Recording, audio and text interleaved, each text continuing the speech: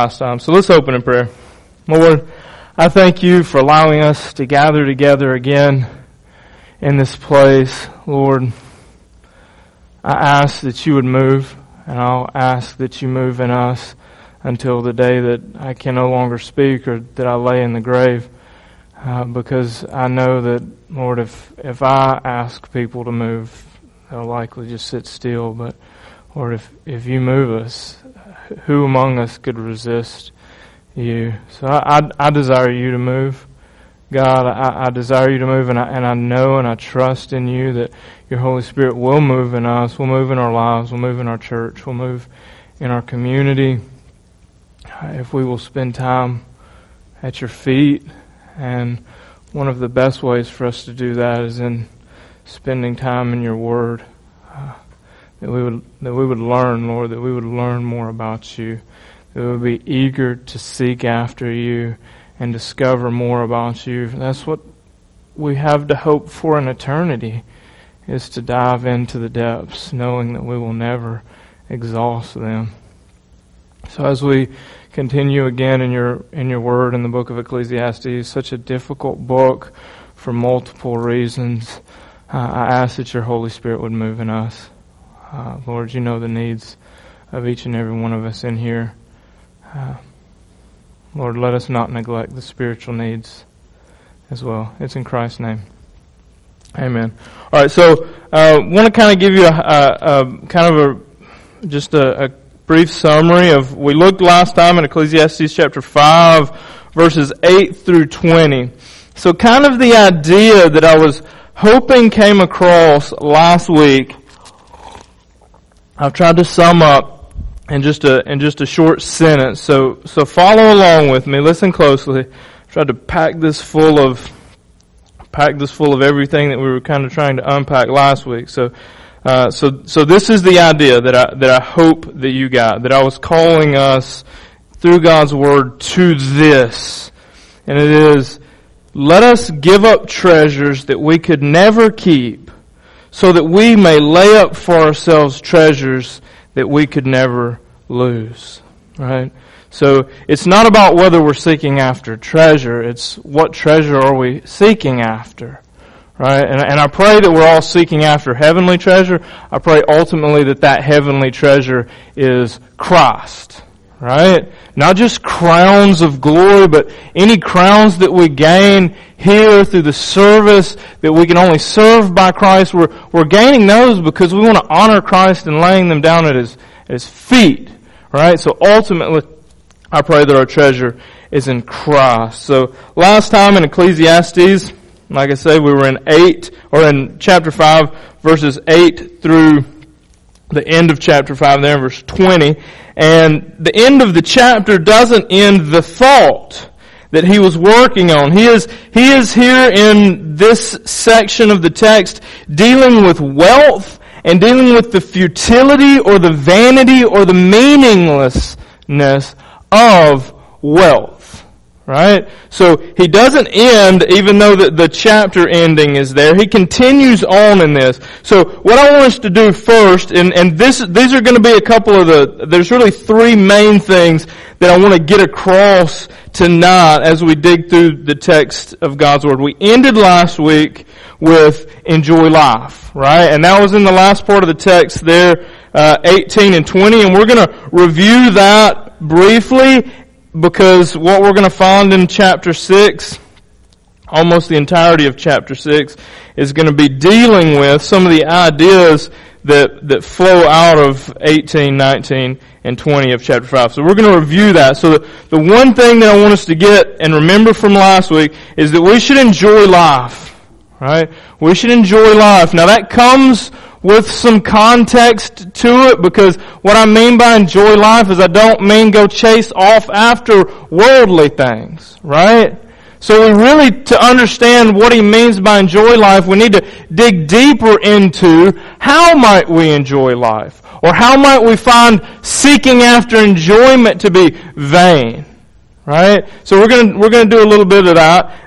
The one thing that I hope comes out of this study today is this. So we're talking about enjoying life, and what I want us to come to the conclusion is that life is what you have now. Right? I want you to follow with me. That you should enjoy today, for tomorrow will never come. Right? We're going to see this. How many of you have ever reached in all your lives, have ever reached tomorrow?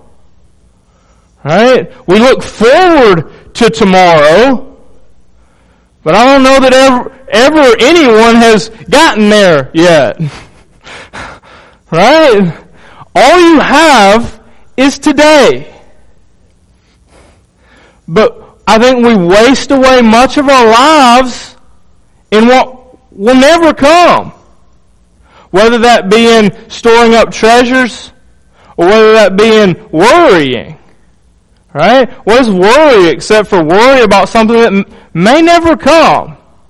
And then we also, here, we're going to deal with storing up treasures for something that may never come. Alright, so that's the first thing that I want to get out of this, is that we should enjoy today, for tomorrow will never come. The second major thing that I want us to get out of this is that lesser things will never satisfy us. And the lesser thing that we're going to be looking at here is wealth, or worldly wealth. And the third thing that should come out of this, and it's going to come out from the text, is that we should find contentment. And what I want to propose to you is that you will only find contentment in Christ. And we're going to look at some passages of text in the New Testament, particularly in the last part of the book of Philippians. We're going to be turning at some point to Philippians chapter 4, making a reference back to Philippians chapter 3 also. But first, I want us to kind of dig into what we're seeing here in Ecclesiastes chapter 6. Or we're going to start first in 5. 5 verse 18 says, and we covered this last time, even so I've noticed one thing at least, that it is good for people to eat, drink, and enjoy their work under the sun during the short life God has given them, and to accept their lot in life. Right? If you're following along with me in your Bible and you're the type that keeps notes, I would like for you to underline, and yours may read slightly differently based on the version that you have. What do we have up here? So it says, for this is his lot. So if you have new NIV, underline for this is his lot. If you have a New Living Translation, underline the section that says to accept their lot. We're going to see this idea come up again in verse 19, and we're actually not going to cover it today, but we're going to spend an entire Wednesday on this idea next week, because we're going to bridge from this down into the last part of chapter 6, this idea of accepting your lot, and what does he mean by this? In verse 19, and it is a good thing to receive wealth from God, and the good health to enjoy it, to enjoy your work and accept your lot in life. So again, we see this idea of your lot in life, which is going to come into play in a latter study. So I would like for you to just kind of underline it. Here's what you could do, actually. Underline accept your lot in life. Go read what's said in chapter 6, verse 10, and kind of let that stew in your minds for a week. Or more. So again, in the middle of 19 there, accept your lot in life. This is indeed a gift from God. God keeps such people so busy enjoying life that they take no time to brood over the past. So the one thing that I want us to do, and God's Word it's good about this, is that He gives us balance in His Word, right? We tend to find that extremes can be dangerous, sometimes in both directions, right? So what I'm not saying is that if you are a person who has money, or that you are well off, and that you have all that you need in this world, that in some way that you should be ashamed of that. That's not at all what I'm saying. That's not at all what I'm saying. And that's not what God's Word says. If you have, this is a gift to you. So if you have wealth, it's a gift. You should be thankful to God, and you should enjoy it. But let's be balanced, and this is what we're going to find happens shortly after here, is that we're going to get a little bit of balance here. So again, if you have health, if you're healthy tonight, thank God for that. It is a gift. So let's understand that the good things that we get and receive in life, the truly good things, again, perspective is key. Right? For many of us, to be rich would not be good for us. Okay? So when I say the good things in life are from God, I don't mean that everything that you see as a good thing in your life is from God. That's again, not what I'm telling you here. Because sometimes our perspectives are skewed. Some of you may think that you're living a horrible life now, when in fact, what God is doing for you in eternity, you will find to be a blessing.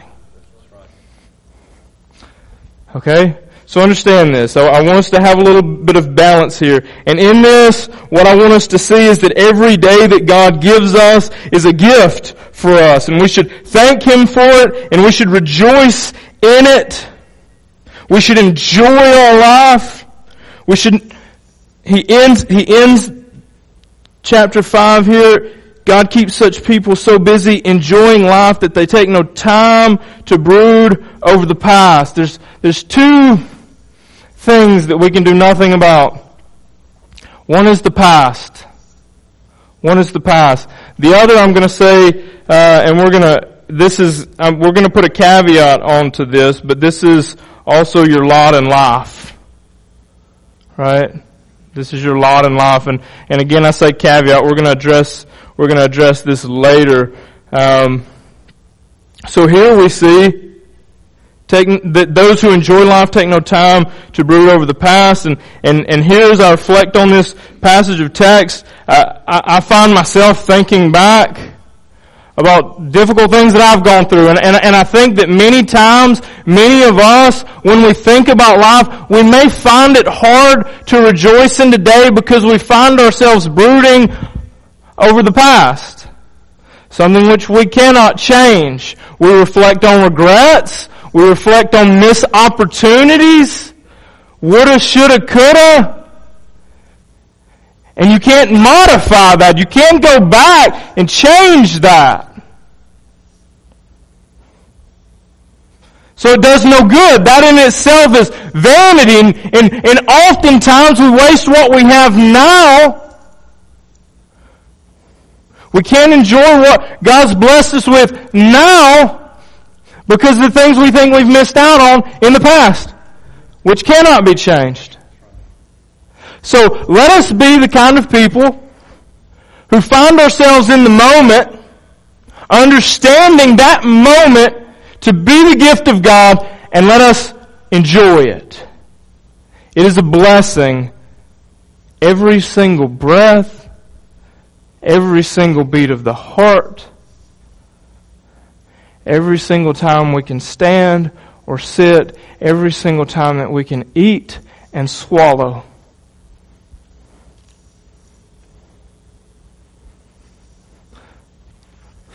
Church, we're to enjoy today and make the best of today because tomorrow will never come. And tomorrow is not promised. Your health tomorrow is not promised. Your wealth and your prosperity tomorrow is not promised, at least in a worldly under the sun sense. Ultimately, if you know Christ, you find your health and you find your wealth in Christ. Not in this world. Okay? So that's the promise that we cling to. That's the promise that we hold to. So that when we find in this world we find ourselves sick or we find ourselves scratching for food, that we can still rejoice. Right? That when we come upon trials in this life, that we can find ourselves always, constantly rejoicing. This is the truth that we find throughout the New Testament. Right? We need to be a people who suffer well. We don't suffer well. And for the same reason that we don't suffer well, we tend not to prosper well either. We tend to be the kind of people that when it's going good, well, I don't need the Word of God. I'll set it down and I'll put it to the side, and then I'm prospering. I'm prospering. God's blessing me. Isn't this so good? Let's understand this. So let's look in verse 1 of chapter 6. Solomon here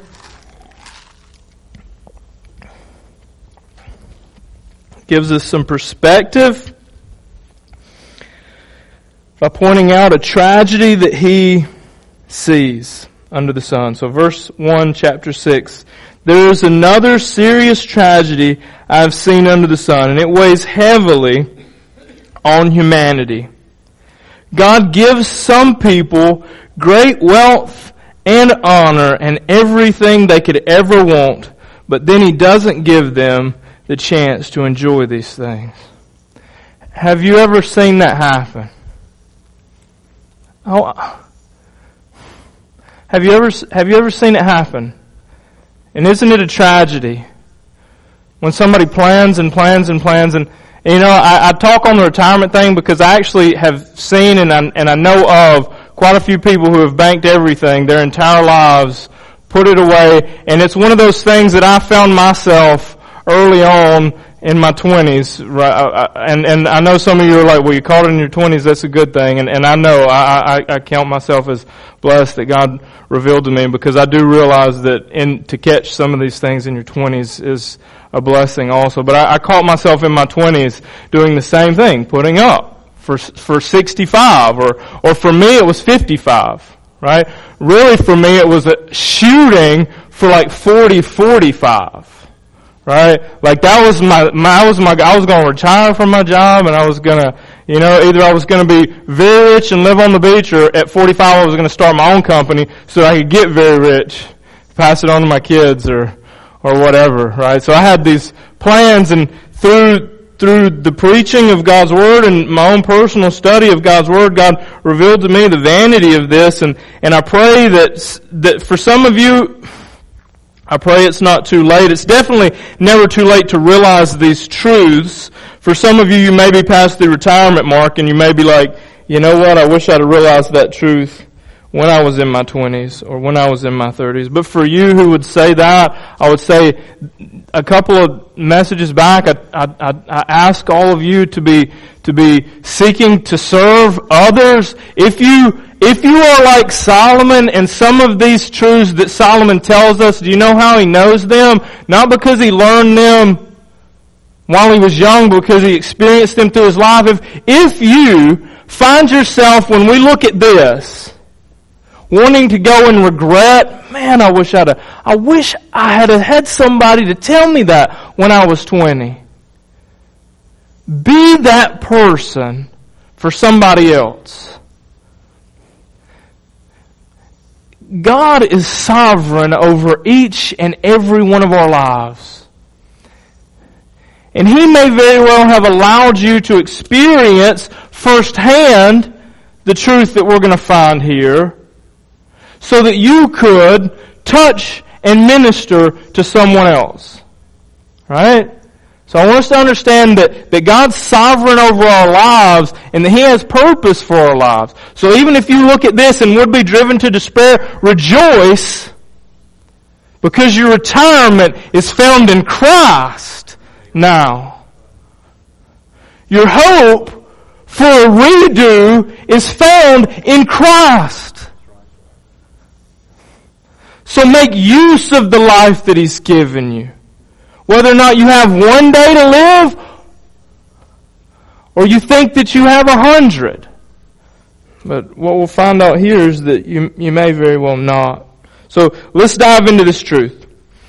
There is another serious tragedy I've seen under the sun, and it weighs heavily on humanity. God gives some people great wealth and honor and everything they could ever want, but He doesn't give them the chance to enjoy these things. They die.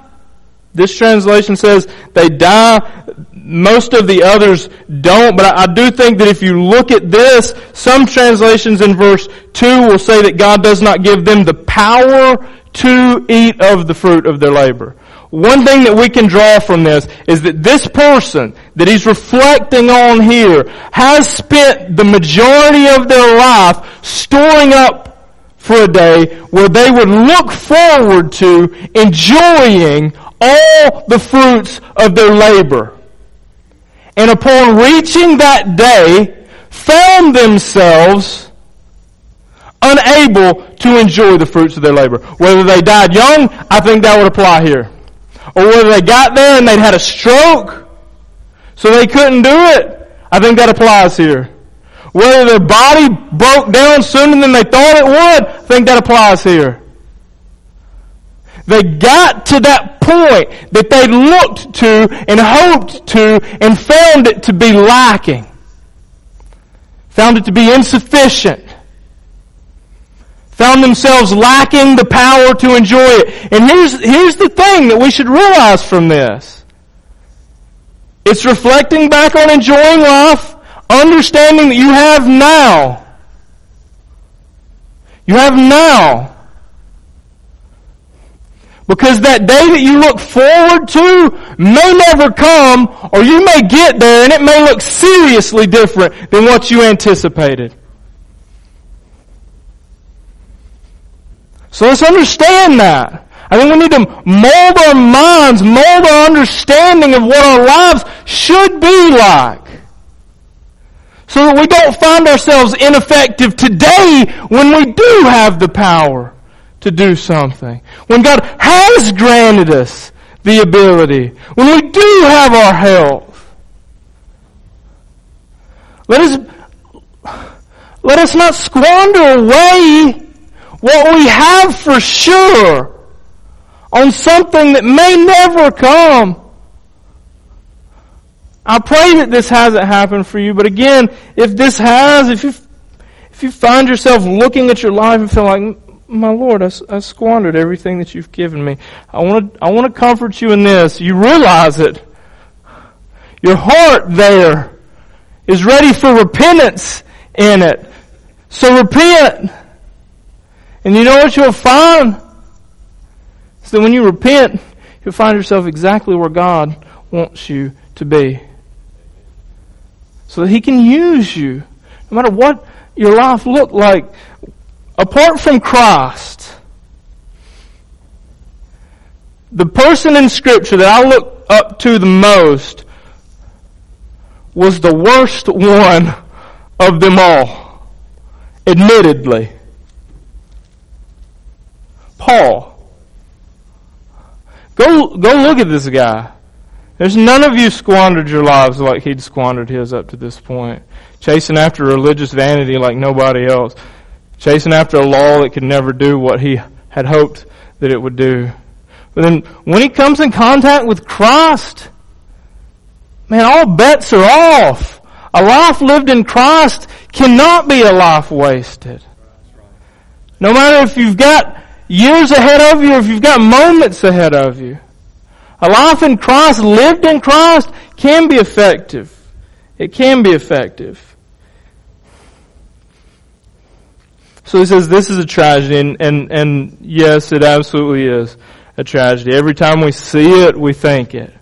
Every time we see somebody that we know that they've done this, or maybe we ourselves are doing it, and we think, man, I hope that I get there and I'm not sick, or I don't die too young. I hope it ain't my wife's next husband that's spending all my hard-earned money, you know. Babe, I'm planning on living forever. In Christ I will, here I won't, right? I plan on spending every bit of money. No, I'm teasing. If I do spend it, I pray that I spend it in service to God so that it's not wasteful. Verse 3. And he goes on, he kind of adds on to this more and more, digging deeper and deeper still. A man might have 100 children and live to be very old. So you could get there, be powerless to enjoy the fruits of your labor, church. On the contrary to this. So the flip side of this coin is that you could have everything that this world has. You could have children to pass it on to. You could have 100 children, and you could live to be very old. But if he finds no satisfaction, and the question there is, well, then what satisfies? So great wealth, honor, everything he could want. The question that I ask when I see that in verse 2, what is it that he wants? Because apparently as we dig in, what he wants fails to satisfy. And it's not a matter of more. Right? How many of you want 100 kids? How many of you who could have kids would want 100 kids? That'd be stressful. Just a little bit of sleepless nights. Well, this one's an easier one. How many of you want to live to be very old? What if you could live to be 2,000 years old?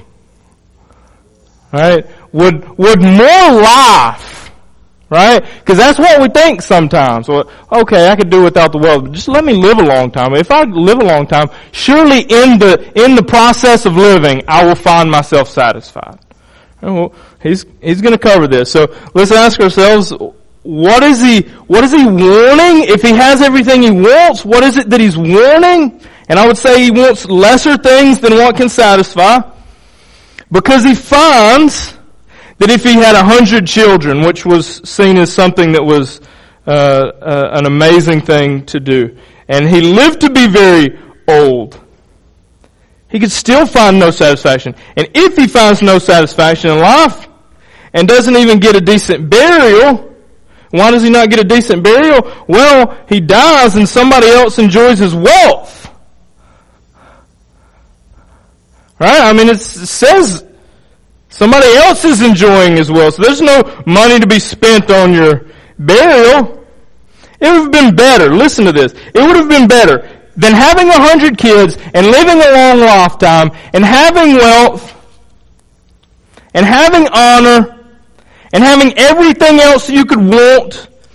Caveat, under the sun, right? We're under the sun, the context of Ecclesiastes. It would be better to be born dead. Why? When I read this, I think, man, that feels a little extreme. Aren't you taking it a little too far? He continues to break it down. His birth would have been meaningless. This is talking about the one who lived long and had many children. And I think at this point we're far enough in. This is the 8th study that we've done pushing through the book of Ecclesiastes to this point. I think at this point we understand why it is that his birth would have been meaningless. Because in 100 years, he's dead. 200 years, every kid he's had is dead, or they've had is dead. 100 years further, they're all dead. Everyone's name is forgotten. Everyone eventually becomes dust in a universe that just continues expanding on forever and ever until everything is cold and dark. So yes, whether or not his life was long in the span of years that we consider long, or he had everything that we consider to be good, in the big scheme of things, his birth would have been just as meaningless as being born dead. And he would have ended in darkness. So the same place that the one born dead is, he will be. Except he has the caveat of having to live in this life. And that's all you could say about this life. If there was not hope in something beyond the sun, if there was not hope in the Son of Righteousness, if there was not hope in Christ, then all you could hope for in this world is more and more struggles, more and more pain. There was a song, the title of it, and don't ever go listen to this, and don't ever go YouTube this if even saying it was. I listened to it when I was younger, and I was lost. but the title applies perfectly here. Some of you may know it. The title of the song was Mo Money, Mo Problems. Right? This is what we find here. Is this life, what it has to offer you, no matter how much you have, no matter how much you can give to your children, is that you will find problems under the sun that have no answer to them under the sun. So it would be better for you to have been born dead or not been born at all. So speaking of the one born dead, he wouldn't even have had a name. He would never have seen the sun or known of its existence. He would have had more peace than growing up to be an unhappy man. He might have lived 1,000 years twice over. So if you think it's a matter of time for you to be content, here's the answer to that. It's not a matter of time. It's not a matter of more. This is the problem that we have. We think if we have more of whatever it is that we think will satisfy, we think that the answer is to get more of it. And when we get there, again, you will think, well, the answer must be more of it. And the problem is that what you're seeking after is a completely different type of thing than what you need. The thing that can satisfy you is not a created thing. It's the creator of things. Right? We spend our lives seeking, hoping that more of these lesser things will somehow bring us contentment. But we find here verse 6, he might live 1,000 years twice over, but still not find contentment. And since he must die like everyone else, well, what's the use? That's the $1 million question. If all that we find is under the sun, what value in it? What meaning in it? Ultimately, meaningless, pointless, vanity of vanities. Verse 7, I want you to understand this reality here. All people spend their lives scratching for food, but they never seem to have enough. How many of you have eaten enough that you didn't get hungry ever again? None of you? So it wasn't a matter of you eating more to satisfy it, was it? Was it? Do you think you could have maybe eaten a little more than that and then you wouldn't have been hungry? Or maybe is it that you're made to be reliant on something? That maybe your hunger, even your hunger, and its constant returning day after day, maybe even your hunger is to point you to something greater. Possibly. Even the rich, do you think the rich, they have some special meal prepared for them and I won't have to eat anymore? I'll be done with that. Everyone, no matter how much you have, you can't satisfy it forever. You may have the means to continue covering it up by eating more and more and more and more, but the hunger remains. Just like this hunger to find contentment and to find satisfaction spiritually, no matter how much we feed it, we come up hungry. We come up thirsty, as Christ would tell us if we drink of His water. We never thirst again. You don't think that in even the way that He's made our biology to work, that He's not left His fingerprints pointing to Himself, pointing to a need for Him? I think He has. People spend their lives scratching for food, but they never seem to have enough. So the question then is, so are wise people really better off than fools? Do poor people gain anything by being wise and knowing how to act in front of others? We see this word wise coming up, and the question that comes out for me is, well, what kind of wisdom are we talking about here? Again, the context of the book of Ecclesiastes, worldly wisdom. And what worldly wisdom would tell us is how to be smart, and even in the context of where we're at in this text, how to be good with money. So in the end of things, whether you were really good with money, whether you were wise with your possessions, whether you stored them all up and you actually got to retire on the beach and kick back in the sun, the truth that remains, meaningless. Why? How many years are you going to kick back in the sun? How many? Before you're in the ground like everybody else. So what are we wise towards? Verse 9, enjoy what you have rather than desiring what you don't have. Dreaming about nice things is meaningless, like chasing the wind. Church, enjoy what you have. This is in no way, if you have things, am I railing against you because you have a nice car or a nice house or a nice job. But all of that is meaningless. All of that is meaningless if it's not directed to glorifying God. If we don't give Him glory in the life, in the breath, in the beating of our hearts, then all of those things meaningless. If we don't praise Him for the good gifts, for the ability to stand up and walk today, meaningless. Meaningless.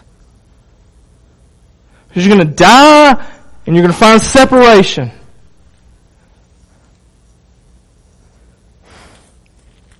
Let that not be us. So the question that I have is, what do we want? What can satisfy? And where can we find contentment? And I want us to flip over now to Philippians chapter 4. We're going to look at Paul here. First, we're going to look at, and I would, again, all these things, read the whole book.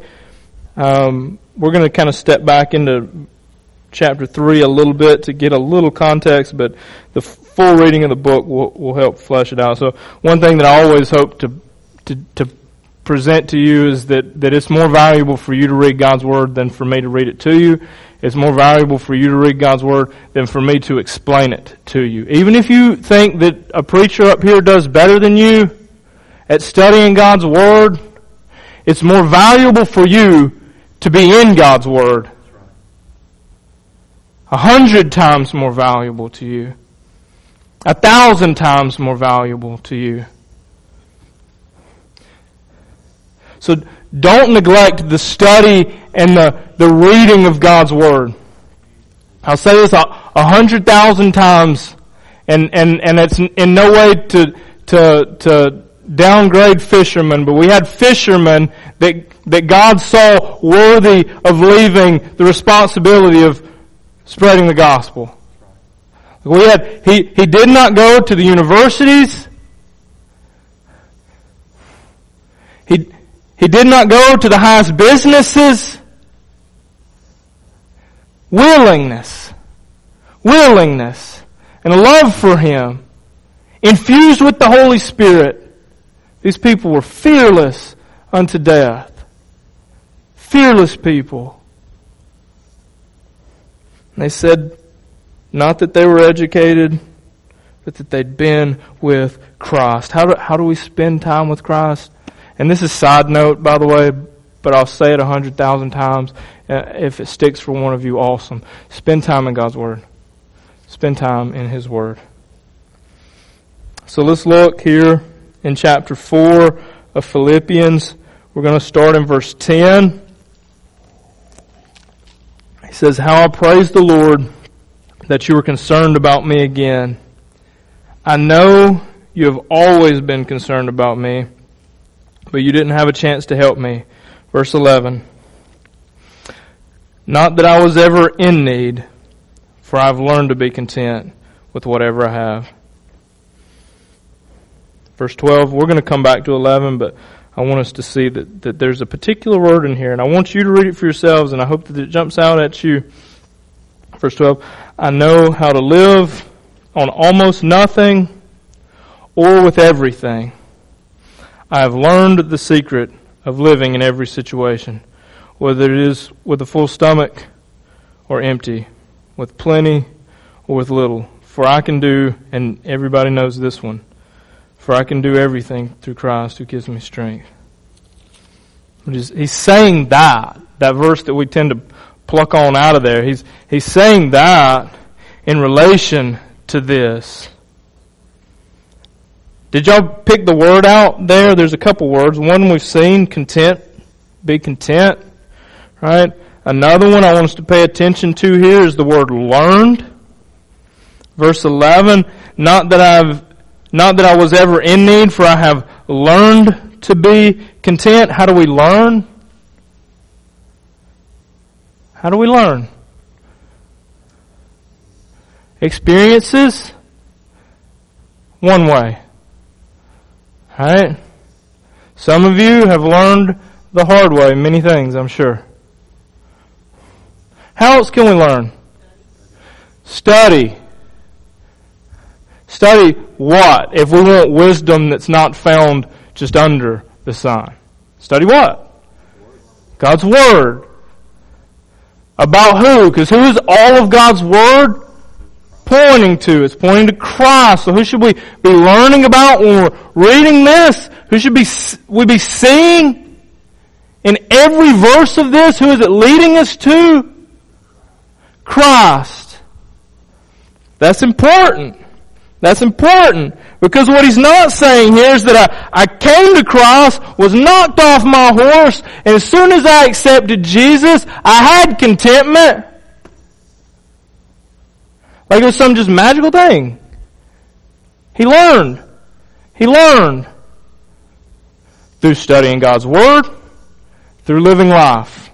He learned. He learned what? To be content. So, if Paul had to learn to be content, what do you reckon we're going to have to do? Learn to be content, maybe. What do y'all think? You think we're going to have to learn to be content? How are we going to do that when we close this thing up and we set it aside?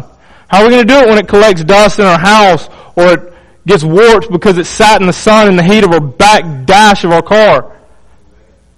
How are we going to learn to be content? How are we not going to find ourselves spending our lives wasting it away on something that is vain and meaningless and pointless if we don't know what it is that we're supposed to be chasing after? Okay? How? I would say that you could find no other way. I would say if you close this book up and you just go off praying, you're not going to find contentment. You're probably going to get input from your TV. You're probably going to get input from your friends. It's probably going to be worldly. Likely to lead you in the wrong direction with false ideas about who it is that Christ is, what it is that Christ's done. So you'll find yourself chasing after these worldly ideas instead of what God's Word says. You don't value God's Word like we should. We don't see it as something that would change our lives. Is this not true? I mean, for instance, if I told you that there was a lion in the other room, some of you are going to think me crazy. But if you heard something in the other room that sounded a lot like a lion, Now some of you are going to think, well, Landon probably set up a speaker system back there and has some line sound playing. But when you see that line running through the hallway, do you know what you're going to do? You're going to run.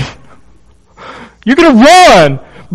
Because your belief then gets solidified into something.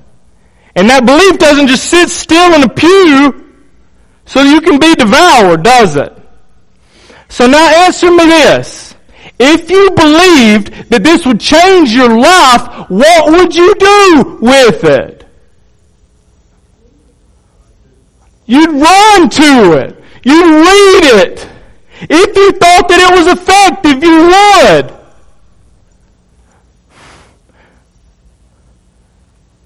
Do you? Do you? I want us to be serious about these things. Do we believe it is what God has told us that it is? Do we believe these words to be true? Do we really think, though? Do we really think, though, that these words have the power to change people's lives? Because we're coming close to chapter 7. And it scares me to death. And some of you know what I'm going to share in chapter 7, and some of you have no clue, and it will likely, and I pray not, change the way that you think about me. But Lord, if when you do what you do, you shatter who I am to magnify you, then to God be the glory. Because what I hope you see then is that God's Word can change lives. And we should all be spending time in it so that those who know us know how God is changing us. So they can see it working out in us. For we have learned. And who have we learned from? We've learned from God Himself. And in this particular context, we're learning to be content so that we don't waste our lives away, chasing after things that cannot satisfy. Because we place value in something higher than that. So for Paul here, he says, for I've learned how to be content. Whether I have, or with whatever I have. I know how to live with almost nothing or with everything. Do you see that the contentment here applies to both nothing and everything? The truth that we find in Ecclesiastes is you could have everything and miss out on contentment. That you could. That the having of things is not equivalent with being content. That having a good life does not mean that you're enjoying your life. Because many of us, if we really knew how bad it could be, would realize how good we have it. We would thank God for it.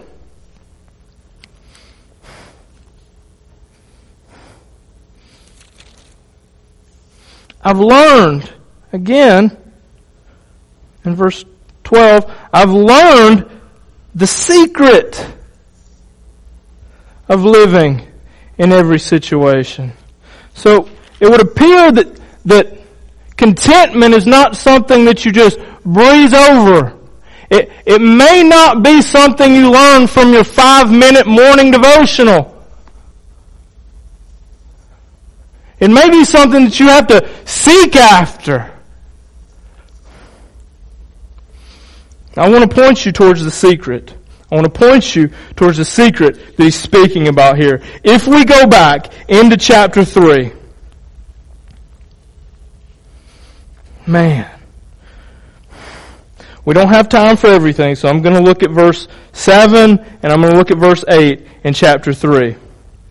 Now, he's speaking here in particular of his religious vanity leading up to Christ. Okay, so that's about as much context as we can get going in here. But the truth that he pours out here applies to everything in our lives that we would chase after and find them lacking. Alright? Verse 7. I once thought these things were valuable, but now I consider them worthless. He doesn't consider them worthless because of some high-minded ideas. Why does he consider them worthless? He doesn't consider them worthless because of efforts that he's made, strides that he's done. Why does he consider them worthless? I consider them worthless because of what Christ has done. So you don't know the secret. And let's read a little bit more. Verse 8. Yes, everything is worthless when compared with the infinite value of knowing Christ Jesus my Lord. We see some things in there. We could spend a whole whatever, but we won't. Notice first, at the end, Christ Jesus my Lord.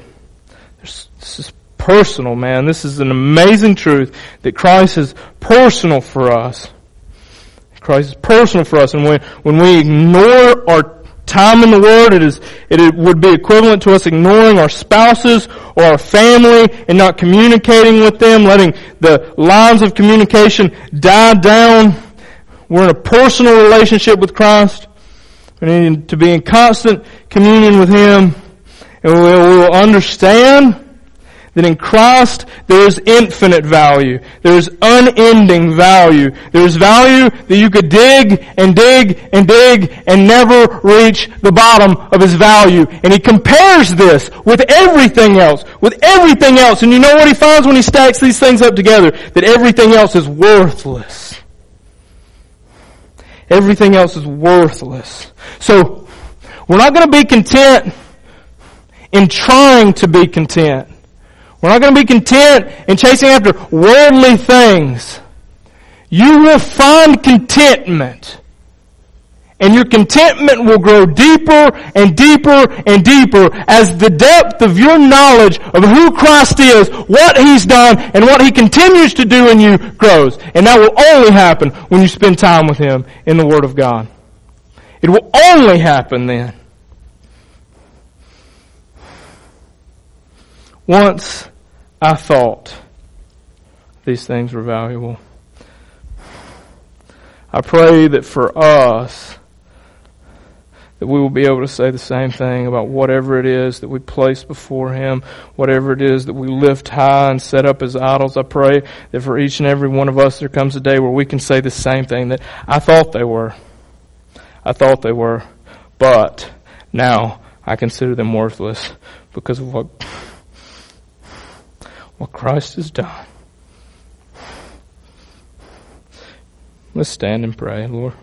Lord, I pray that we would just dive into your word, that you would grant us a deeper and deeper understanding of Christ, that we would know more intimately, more closely, more truly, more faithfully who it is that Christ is. Who He is for the world, who He is for the church, who He is for us, who He has always been. Lord, let us find ourselves swept away in Christ.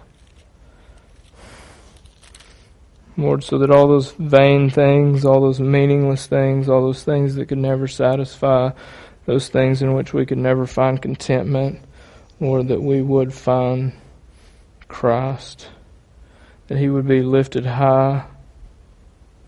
Lord, that you would magnify yourselves in our lives, that we would find that, Lord, we can, along with the apostles, along with all the saints that have ever lived in church history, that we would be able to say with them that even in the midst of our sufferings we can rejoice. Because we find that all our sufferings do is make our reliance on Christ stronger and stronger. that as we experience and as we spend time in your word, so that even our experiences can be refined, even our understanding of our trials can be refined through the studying of your word, that you would bring us closer to you, that you would just drag us to the depths of your word. Lord, I thank you for Christ. Thank you for the cross. Lord, I ask that you would help me to further understand, that you would help me to dive deeper still. It's in Christ's name. Amen.